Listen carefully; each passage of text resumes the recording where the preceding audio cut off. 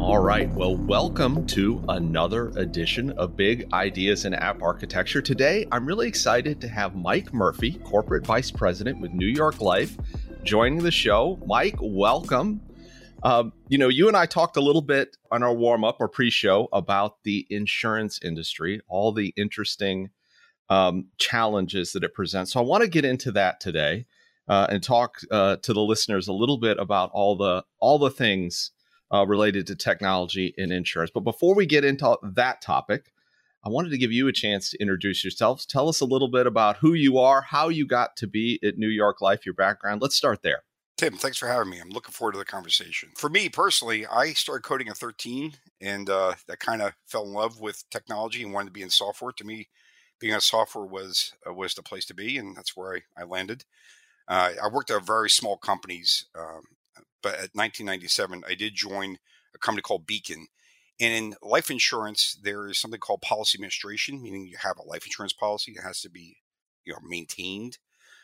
So Beacon was a life insurance software maker. At that time, it was Big Iron mainframes. So they were the disruptor doing non-mainframe implementation, basically, Intel Windows / AIX. And so at Beacon, it eventually did become a company called Navisys, which eventually got bought by Accenture, called Accenture Life Insurance Platform in 2006. And from there, eventually I did join a startup in 2013 called Fast. They're also a life insurance platform provider, which led me over to New York Life in 2019, joining over here. And I think the reason why New York Life hired me is they're looking to upgrade their ecosystem. Now, when you were starting to learn writing software at 13, what system, what tools were you using back then? I mean, because I remember when my parents gave me my first, I think it was Commodore 64. You're writing a handful of lines of what at the time would have been BASIC or something. I don't remember what it was, but that opened up my whole world. And then we got like an Apple, and then there was stuff at school, and I don't remember all the details, but I remember being absolutely blown away by some of that early stuff. So you don't meet many people who are like, hey, I started at 13. Yeah, it was exciting because I think it was hard. I mean, everything in technology is so polished. I just talked to my phone or whatever. So, but back then everything was, ground up. You had to do something with it. So mine was Atari 800. So you were the enemy, the Commodore 64 people, the other side of the fence. And I think part of what helped my journey is that back then there was like these computer shows. You would go like in Trenton, in New Jersey, and they would have these big fairs where they would talk about new technology and stuff. And I also used to go to Bell Labs or Murray Hill, even though I was, in my teenage years. My father was right up there for an Atari user group. And so I did see, things evolving. And I felt kind of connected to the not the using what I have, but where things are moving towards. Those are fascinating times. I mean, things were changing so rapidly, new systems, new things being introduced all the time. I wish I could remember all the stuff I had my hands on at the time. But yeah, I think that's when I really realized this is something I kind of wanted to be doing for the rest of my days. But let's shift gears. So when you and I talked, and as you just described, you've been in the insurance industry for a long time. Now, most people obviously are vaguely familiar with the insurance industry. Everybody probably has insurance of some form. But from a technology perspective, there's lots of challenges in building the systems that support what I think maybe many people might think is a relatively simple thing. Hey, I sign up for something. It's there for me when I need it.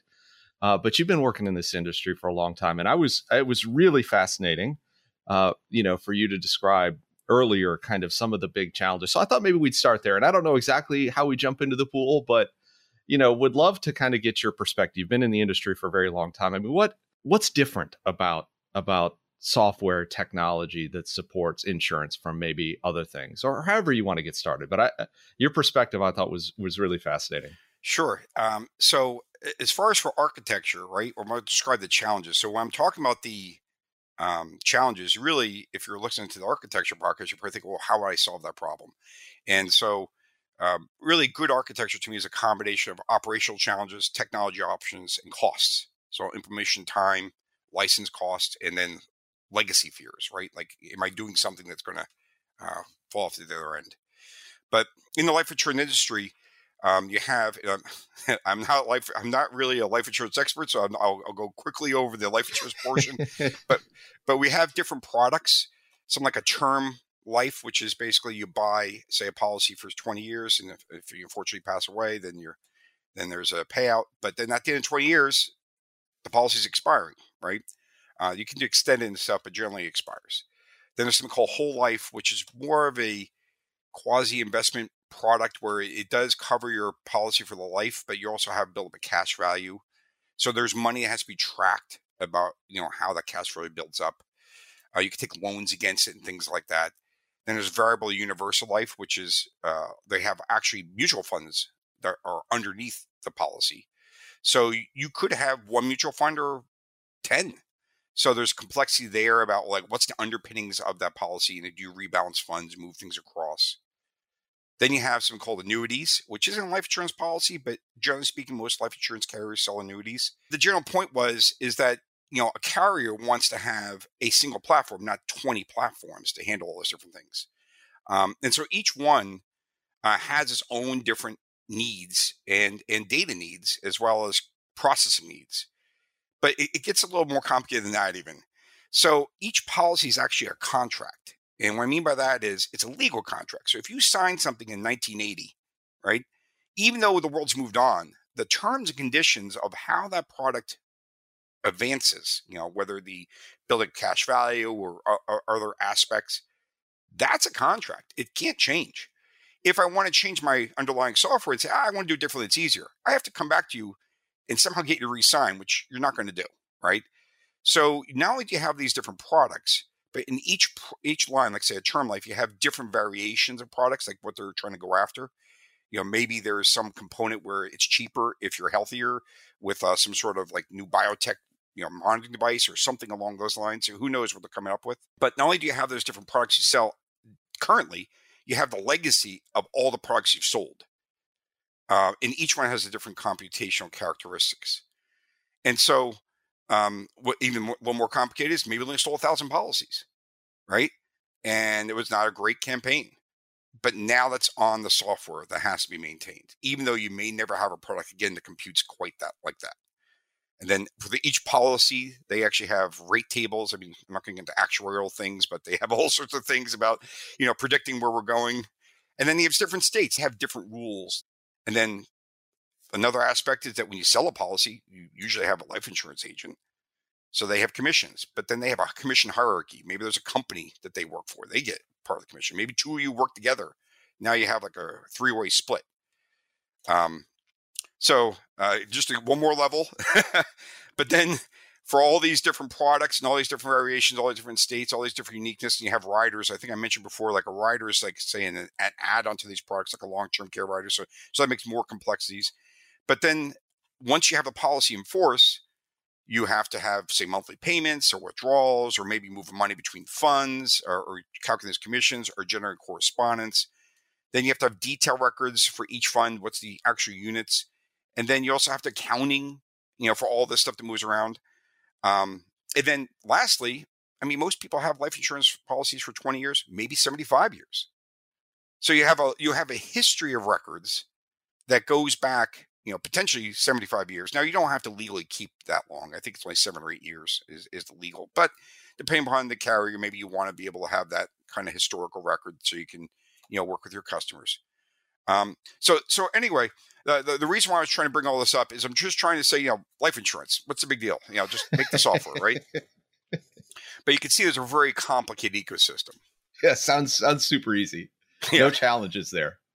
So, given that challenge, and that, that's something that's been around for years. I mean, these challenges don't necessarily predate, computers, but they certainly predate kind of maybe, the cloud and technologies that kind of we're used to working with in the last 10 to 15 years. But you said you've been working in the insurance industry in technology for a while. I mean, have there been systems built to try to standardize this? I mean, are there many players? Are there a handful of players? I mean, what's that ecosystem look like? There's a handful of players, and they've evolved over the years. So back in the day, I would say in the 60s, 70s, is more IBM or a company called CSC. They were mainframe, you know, uh, implementations.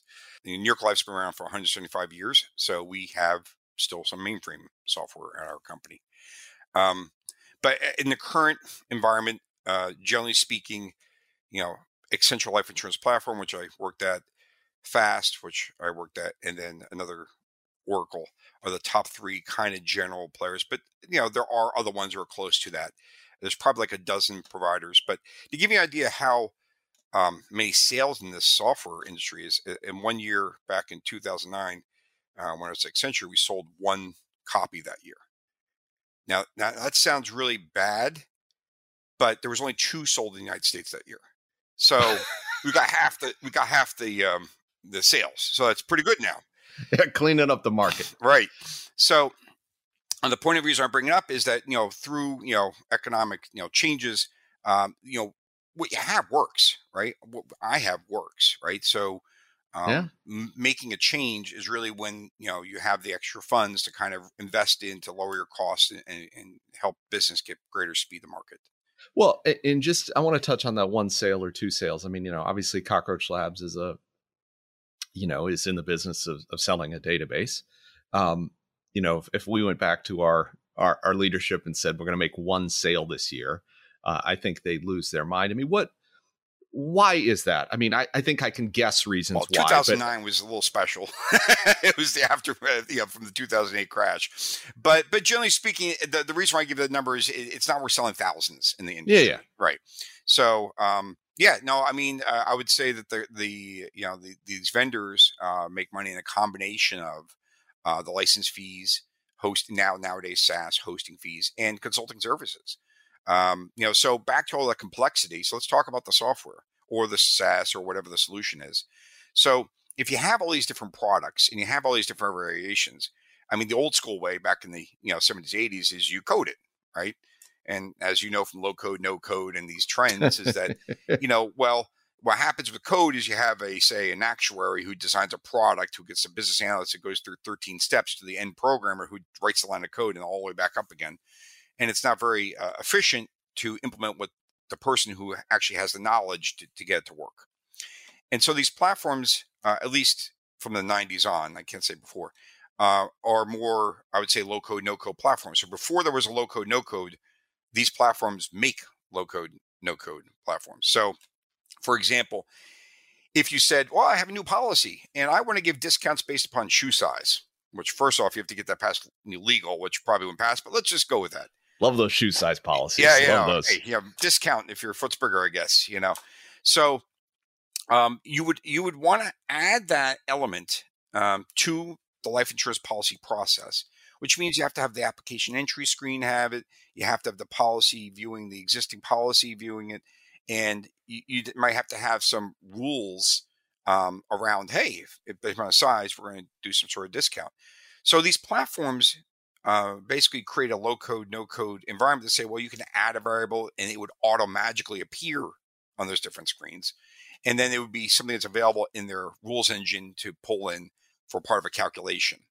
And the reason why I mention this is that means that all that complexity, I don't say all, but the majority of the complexity is soft coded. It's not hard coded. Yeah, I can see that, or I can imagine that. I mean, the users of the systems need the ability to write then and there through an interface, design and create policies, approve policies. It can't go off to some person sitting in a dark room, writing the code. I would imagine that makes sense.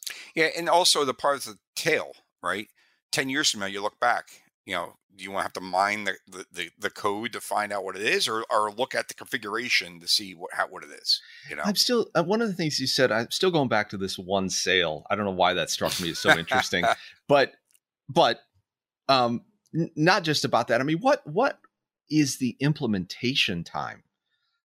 So like, hey, I don't know if this is even something that would realistically happen, but I want to start a new business. I'm going to go buy this software. I mean, how long does something like that take to get set up and running? And the example I just gave was kind of like greenfield, but the other part I really want to touch on is like the migration or the history of data. I mean, these can't be small endeavors. to get these products up and running. Yeah, let's just quickly just use a different example, like say property and casualty. You have car insurance. If they decided to do a new software platform, they might say as of January 1st, 2024, when your policies renew, we'll use the new platform. And then January 1st, 2025, they could shut off the old platform because everything would have renewed annually. With these life insurance policies, since it could be around for 75 years, you have to keep at least 8 years of history. You have to bring that stuff over. So the typical way, and obviously, you can do it 20 different ways, but the typical way is that you pick new platform, you launch a new product on it, you get confidence that that new product works, and then you start looking at your older uh, um, implementation, saying, okay, what pieces may I migrate or convert over?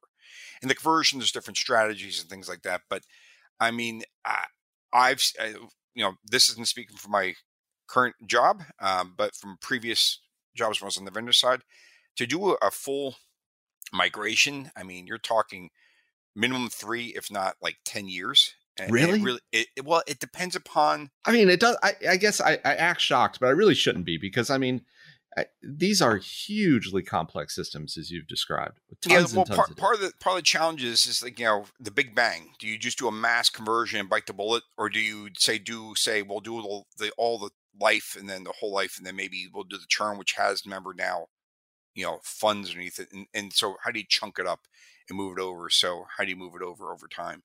And then I would say that the vast majority might take 3 to 5 years, and then 30% left, they just run it off, because to convert that last, oh, I got 3 policies on this one product, like to reverse engineer and cover, like just run it off. Yeah, just forget it. That brings up another, again, and look, to you and to other listeners who may be more knowledgeable, I apologize if I'm asking really dumb questions, but um, for this, like, I don't want to say legacy, but for these older policies and terms and data, that, I mean, would they have been physical signed documents at one point? I mean, I Yes. guess they could have been, right? So, I mean, is this just some kind of like, hey, we're scanning, we're grabbing the metadata, we're, converting these to digital documents, and then those are stored somewhere plus metadata? I mean, what's that? Yeah. So life insurance as a whole, right? There's everything you can think of, right? Where you store images and things like that. For this specific policy administration system, that's really more about the actual policies and processing and tracking the data, and being able to move money and looking at your treasury to make sure that what you think on your books is actually what's in the bank account, and doing all that kind of um, truing up of the data. But real, I'm going to just push it back a little bit to the policy admin portion just for a moment. For the policy administration stuff, so even though, like, say you had like 5 million policies, on one of these platforms, so if you look at what's the next level challenge, right? There's two. There's the users, which is basically your service people, usually not to the public, and the concurrency. So you might have, like, say, end of month where there's people doing a lot of sales, and so there's a lot of online users. Remember, all the work they're doing is soft coded. It's no code, low code. So that processing and rules processing and taking the data in is a challenge. The other challenge is actually processing the data. So at the end of every quarter, there typically tends to be, um, for legacy reasons, a peak of processing on the 1st or the 15th, because the older systems, the mainframe days, a lot of places they only took payments on the 1st and the 15th, right? Obviously spreading across 30 days is way better, but you have to deal with the cards you were dealt. So if you have 5 million policies, you may have like 2.5 million policies to have to process on the 1st of the month or more. And then to make it more complicated is, in order to um, make your buy sells for the stock market, especially if it's underlying funds, you have to have that into your banking system typically by midnight. So then that's a hard stop, right? Because otherwise you have a gain loss next day that's not, that you have to eat. And then on the other side, well, when do you stop taking things? Well, I mean, California likes to do business up to 5 o'clock, right? So now you're talking, what, 8 o'clock at night? You could start your jobs, and then you need some inputs like, say, fund values and things. So typically you only have 9 to midnight to process everything, right? And so if you have these peak needs, and then lastly with that quarter end, the reason why I picked that quarter end is the federal government has rules. Well, you have to evaluate all your policies, not just the 2.5, the 5 million, to see what the policy values are, what your reserves are, to make sure you're in compliance. So during that quarter end, you have to process all those transactions, which generates all those detail records and the accounting records and the correspondence and all that stuff. Remember, each one might have, if it's got variable funds underneath it, it might have 1 to 12 funds underneath it. I've seen one client that had 1,000 individual pieces of money attached to one transaction. It was the craziest thing ever. But the general point is that when we go back to architecture, to process all that work in a timely fashion and scale up, for me, the changes from 1997 to now have primarily been driven by just the infrastructure availability, right? So obviously SSD was a game changer back in the day, and then cloud's another game changer. Yeah. So all right. So I'm very curious about it. I don't know what you can share or can't share. So you'll guide me here. But I am curious, like what kinds of systems, when you say, doing, you got to run this stuff over a course of 3 to 4 hours. What is the technology here? Broadly speaking, what is being used to do this calculation, to do all this processing? I mean, I was in the big data space for a long time. Hadoop, obviously, I'm in a relational database company now, but give me a sense of what we're talking about here. I'm very curious about this. Well, it depends upon when you bought your system, right? That's another reason to move up, right? So if you bought your system in the 60s or 70s, you're on the mainframe, and that's how you do it. I would say for current, if we're buying a new product, it depends upon the vendor. It typically is a cloud database. I don't know if anyone use Cockroach Labs, but typically a cloud We'll change database. that. Don't worry. Yes, I definitely. I agree. I learned a lot listening to Peter Mattis the other day, so it's good Good. I stuff. love that.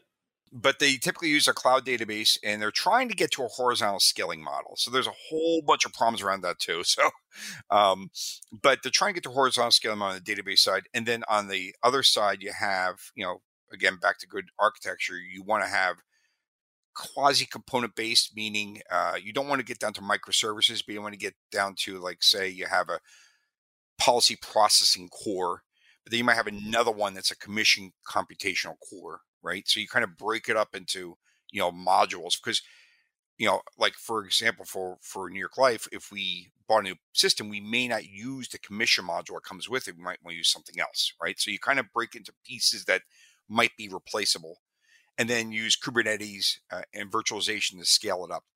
And so what you want to do is just basically overwhelm your problem with hardware and scaling. And so there's only so much tuning you can do, where the only way to get past this problem is just to scale your way out of it.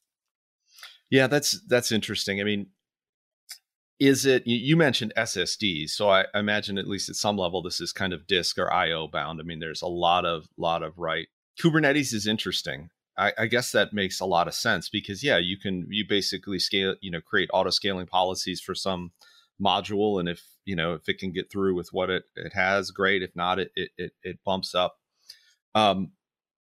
You mentioned though that it's been kind of, and again, you tell me how much of this you're comfortable going into or can't go into, but what would be some of the challenges of making this technology or this processing more horizontally scalable than it is today? You seem to allude that, like, you know, it's not as easy as it might look, and it isn't, right? I mean, and I don't think that's unique to the insurance business. I mean, building applications and architectures that can take advantage of horizontal scale is not necessarily for the faint of heart. I'm just curious what, if anything, you were thinking about there. To me, there's two main, I would say, choke points. One is the whole thing is soft coded, right? So how big is the container that you need to process? Maybe the rules are in XML. Who knows what they selected for doing that kind of work? Maybe they compile the logic into a kind of a bytecode and use that, which is more efficient. But so you have that, what's your processing engine, right? So how big a footprint is, and how many threads, and how much concurrency you can do there, which includes caching of data and all the things you would think of with a soft coded system. But then the other end is the database. And for the database, from my experience, the main problem was, up until like 8 years ago or so, was that we used as not just in life insurance, but I think everywhere, sequential IDs, right? And so the problem with sequential IDs is that Yes. you, Yes. I like this. if you're on the end of the tail and you have your 1 millionth policy or whatever, chances are the highest level of activity is going to be the last 100,000 policies, right? Because that's the stuff where there's a lot more change. And then making things worse, every transaction header record, detail record, accounting records, with all these sequential IDs, you're basically, even though you have a large database, you're focusing on as much as possible a hotspot as you can. And so GUIDs were an insane game changer for me. So, um, in a previous life, I was tuning re-architecting and scaling a platform, and they were using GUIDs. And at one point, I noticed that as the database got bigger, things process faster. And I'm like, that's not possible. Like my entire life has been more data equals more challenges. I got more data, I went faster. And then I realized that, well, because everything was GUID based, that the distribution on the disk was disseminated, and the contention was going down. Yeah, I'm so glad you mentioned it, because it actually really is. It's one of the, I think it's one of the biggest hurdles that people who are using distributed technologies or distributed databases more specifically face right out of the gate, because so many applications, you're right, are, these, increasing integers or longs, right? Just, 1, 2, 3, all the way up. Right. And you're absolutely right. And what's so fascinating about that, specifically with the insurance business, is you're right. It's that tail end, right? It's those high numbers. It's the last in that's probably the most active. And yeah, you can get terrible hotspotting. You've got this huge cluster of distributed compute and storage power, but all of your energy is focused on a handful of nodes, because that's where, those keys are landing. Yep. And so I know with Cockroach, and this is true, I think, of most distributed systems, and certainly distributed databases, is distributing those keys in an effective manner so that every node can be tackling this problem, not just, a small handful. Is a huge issue. We've spent countless, hours, years, in fact, kind of improving not just how we distribute data, but observability in that, so that, you as an operator or developer can look and see, oh, geez, I am overwhelming a node, or in our parlance, a range. It's super important. So I'm really glad you mentioned it. And I'm glad others are, kind of feeling this pain, because it is. In GUIDs are certainly one way to get out of that box. There are other things you can do, of course, but yeah, that's interesting. Well, GUI is only half the story. Back to your horizontal scaling with, say, Cockroach, is you need to change the software to look at how you process and create a common key that enables the distribution of the unit of work. And so in life insurance, it's a policy.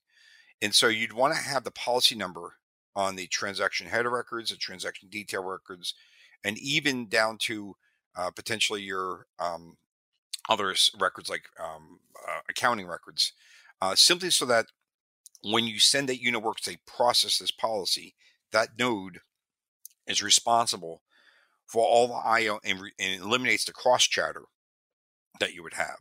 So back to good architecture, and the whole point of this podcast is really That's right. you're trying to take a look at what the tools are available for you today. Because I would answer differently 10 years ago, and then differently again 10 years before that.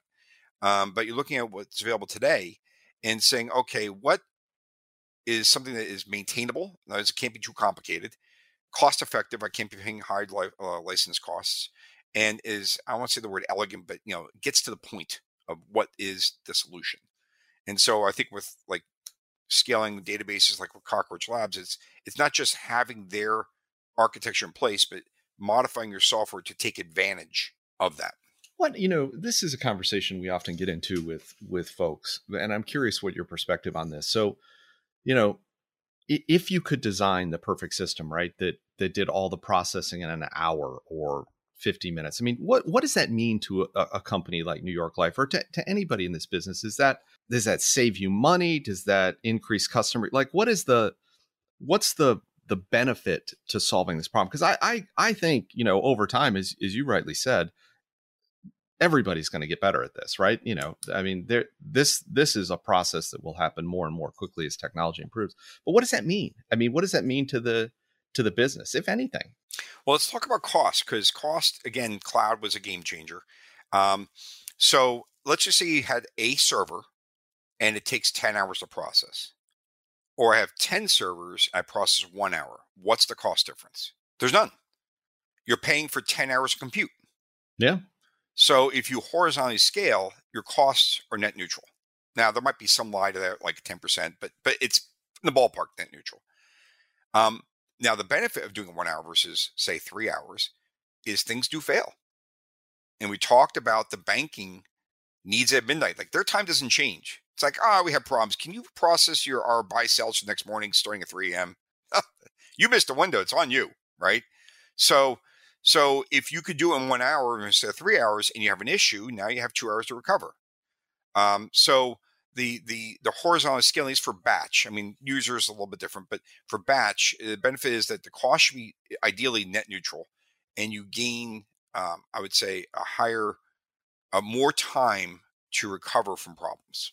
Interesting. And I do wonder, I mean, I do wonder if it in fact is net neutral. I mean, and just anecdotally, some of the things that we've seen, and again, this may not at all apply to this industry, but you it's, these horizontally scalable systems, right? I mean, they become almost prohibitively expensive. Um, you know, you just kind of max out on disk, or you max out on CPU. There just isn't more you can put in that single box kind of thing. And what we've seen with Cockroach, at least in many instances, is you can fan out much cheaper individual instances. Well, that's horizontally, not vertical. So vertical is too big. So this is horizontal. So you want basically like a small computational, like say 4 cores or whatever, and then scale out like 100 servers if you had to.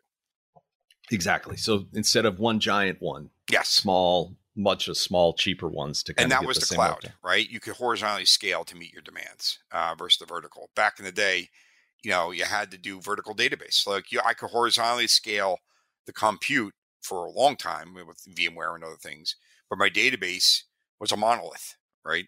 And that was only vertical. So if I wanted to go faster, I had to stop everything, restart the thing, just to get faster. And how often? I mean, and again, are these jobs failing pretty regularly? I mean, or is that just more of like an insurance policy on the processing of insurance policies that if we need it, we can?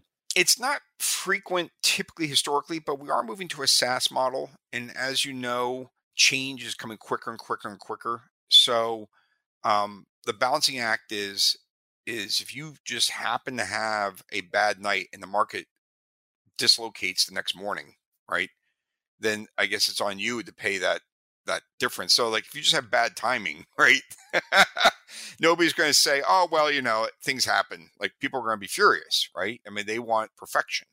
So um even if it's not frequent, you just want to not take on that risk. And I'm curious too, because you mentioned it. We've been talking mostly on the batch side, right? But there is a client, a customer angle to all of this, and I would imagine the use. I mean, this is true for me personally, right? Instead of calling up my agent every time I had a question or wanted to check on something, and like talking to his admin and talking to him, I'm doing it all on my app now. Yeah. Yeah. And so there has to be a whole experience and set of architectural concerns on that side as well, doesn't there? Yeah. So the biggest change for me when I moved from the vendor side to working at New York Life is that I had one product that did a set of things. Now you're getting into you need 100 different products to do all the things. And so the policy admin we've been focused on won't typically be that touch point for the customer. It's the back end work. And then you do have to have your own application or a web app where they can do that kind of work. And I think that where companies invest, at least in insurance, is basically a reflection of maybe their customer base or where they're trying to grow into. What is important to your customer. Agents need the best tools possible to help service their customers. So you know not that we don't have an app or web app presence, we do, but the focus is more of empowering the agent to be your partner in investing and coverage and what's going on in your life. Maybe you don't realize you could take a loan against your policy, and then that person hears from you and says you need. Oh, by the way, did you know you take a loan on your policy? Oh, I didn't know that. So having those agents work with you, and then that's where we focus on. But there is a whole. But there's correspondence. There's self service. There are competitors out there who do direct the market, and they really don't have agents, right? Um, so those competitors really are focusing on maybe the customer experience to the highest degree, but then they're relying upon you as a customer choosing them because they don't have anybody who's advising you. Yeah. And of course, again, just because we focus so much on resilience and all those stories. I mean, if I'm an agent sitting down at the, across the desk from a prospect and I go to log into the system to create or sell a policy and I can't get to, I can't get to my systems to do that, there's challenges there, Yeah. Well, this is interesting. It's so funny how complex systems are, under the surface. I think that's one of the most interesting things about not only being in this industry, but doing this podcast is you get to learn about so many interesting things. I mean, we've talked a lot about kind of what has been and what is. I mean, and again, I ask the questions, you don't have to answer them. Or you may not know, but what's on the horizon? I mean, a day doesn't go by that I don't hear about Chat GPT and large language models, and there's all that. I mean, I'm just curious, like, from your seat, what are some of those things that are potentially on the horizon that will be another kind of big paradigm shift in how the insurance technology business works? Yeah. So there's two different lenses. One is insurance as a whole, and I'm going to pull it back a little bit to the policy admin just because that's where my specialty is that now we do have legacy systems everywhere. And part of the problem we have with the migration we talked about is understanding what you have. It's like, how do you re-implement the processing rules in a manner that's compatible with what you have today? If you have assembly, you have to, spend quite a bit of hours to reverse engineer and figure out what you're doing today, right? So I'm hoping with AI, they're going to come up with something that says, look, we can read your old code and we'll convert it into something more elegant in a new language, or just some rules in a rules engine, or something like that. And the rate of change can be accelerated dramatically in this industry because we can move off of old to new simply by using an AI that gets you 95% there and 5% error rate. And you can figure that out and you can actually move forward quicker. That also leads into even just product development, big data, looking at your data that you have. I mean, these insurance carriers have millions of, customers. And is there a way we can kind of glean information out of, say, social media or some other information out there to help us be more effective at what we do? So I do think there's a lot of different angles that way. But from a company as a whole for I mean, right now, looking at things like claims or fraud, you can use AI to detect that. But as an architect in your life, I look at all this as like, what is less about the architecture, what is the capabilities that you can buy as a SaaS that is driven with that good architecture to service you to be able to advance forward, and while we focus on our core, which is serving the insurance customer. Yeah, it's really fascinating. One thing you touched on, which I'm curious about, is assembly, for example. I mean, has this been a challenge? I feel like I've talked to others, not necessarily in the podcast, but just out in regular work, where finding talent to read and maintain some of these legacy systems is a challenge. Is that something that is true in the insurance industry? I mean, given some of the It's not limited to insurance. I mean, assembly, the challenge of assembly to me is multifold. One is just, getting talent who wants to really dedicate themselves to assembly, right? Like, that is, on the younger age, right? Uh, but the other is really there's a lot of complexity. Think about it. If you have assembly that's been created over 40 years, how long will it take for you to actually get good understanding of that ecosystem? 5 years, 10 years? Like, it's not going to take 6 months, right? And so it's not even just getting people, but getting people up to speed. And so realistically, if you look at no code, low code, why are we doing that? Because we don't even want to have any code, much less assembly, right? And so really, it's we're trying to. I'm going to take a step back, really a step back here. Like, if you look at technology as a whole, what have we done? we've taken complicated work and made it super simple. So if you look at, say, back in the 70s, you call up your phone company. Hey, I have a problem with my bill. Think what that person did. Hey, Tim, can I have your phone number? Okay, can you hold on 1 minute? Person runs down to the filing cabinet room, pulls out the file, runs back, and says, oh, I have all your bills. Which day? Oh, this day. Now let me go to that. Let me get my calculator out. Where do you think the error is? Start calculating it out. Once you get an agreement with the customer what the problem is, then you write out a memo, you put it in your desk so somebody can run around, pick that up, run it down to somebody. Like, think about all the mental work that person who answered your phone call and coordination with others had to do. Now what do? You call up and say, yeah, I see it, credit, 5 cents, done. Like, so what we've done outside of IT, we're now trying to do inside of IT. So I look at low code, no code as saying the same exact thing. Do I need to have all these complicated resources to achieve my business goal? Or can I back out of that and make it low code, no code? So back to your assembly thing, it's just diametrically opposite of where we're going, right? We're trying to make it so that if you're the knowledge person, you know how to create a life insurance product, you should have hands on keyboard, an easy way to do that and not have to go through 13 layers and have the assembly made. Does that make sense? No, it makes perfect sense. And I think you're true. I was just going to say earlier that, like, I mean, I'm a Java developer and write a lot of code. I mean, there's code I've written 6 months ago that I don't understand, and I wrote it. So yeah, reading someone's assembly code that's been built up over 40 years is a painful task. And it's not something I had thought of, but I mean, there'll be lots of things I haven't thought of when it comes to AI, but I think it's a terribly fascinating idea because, again, and it's not just insurance related. I mean, there's so many industries and companies that are, having to wrangle with or deal with this very, very legacy technology. And there just aren't people around that can or want to do the work to convert it. And if you could train AI to, like you said, just get it 95% of the way there, think about what that could do and open up for some of these businesses that require or, have relied on very, very older legacy technology for so long. It'd be amazing, a huge game changer. And it doesn't have to be assembly. All older languages. It could be even a modern language that you want to soft code into a rules engine. Yeah, no, I totally agree. Yeah, it's very, very fascinating.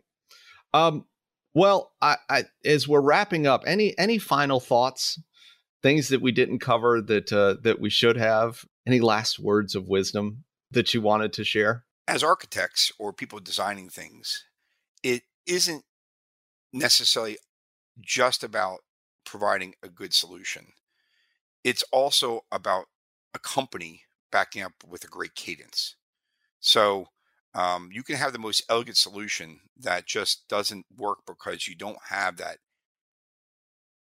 unbelievable discipline to every step of the way automate and implement in best of breed manner. And so I think there's a culmination of good architecture and excellent, operational practices that have to come together to make a great company. And so it just, creating the one without the other just doesn't work. You need to have both. Well, Mike, I think we'll leave it there. I think that's a great way to close the podcast. Again, thank you so much for joining us here on Big Ideas in App Architecture. It was a fascinating conversation. Learn about an industry I knew very, very little about. So thank you again. I'm glad to hear life insurance is that interesting to you. It is.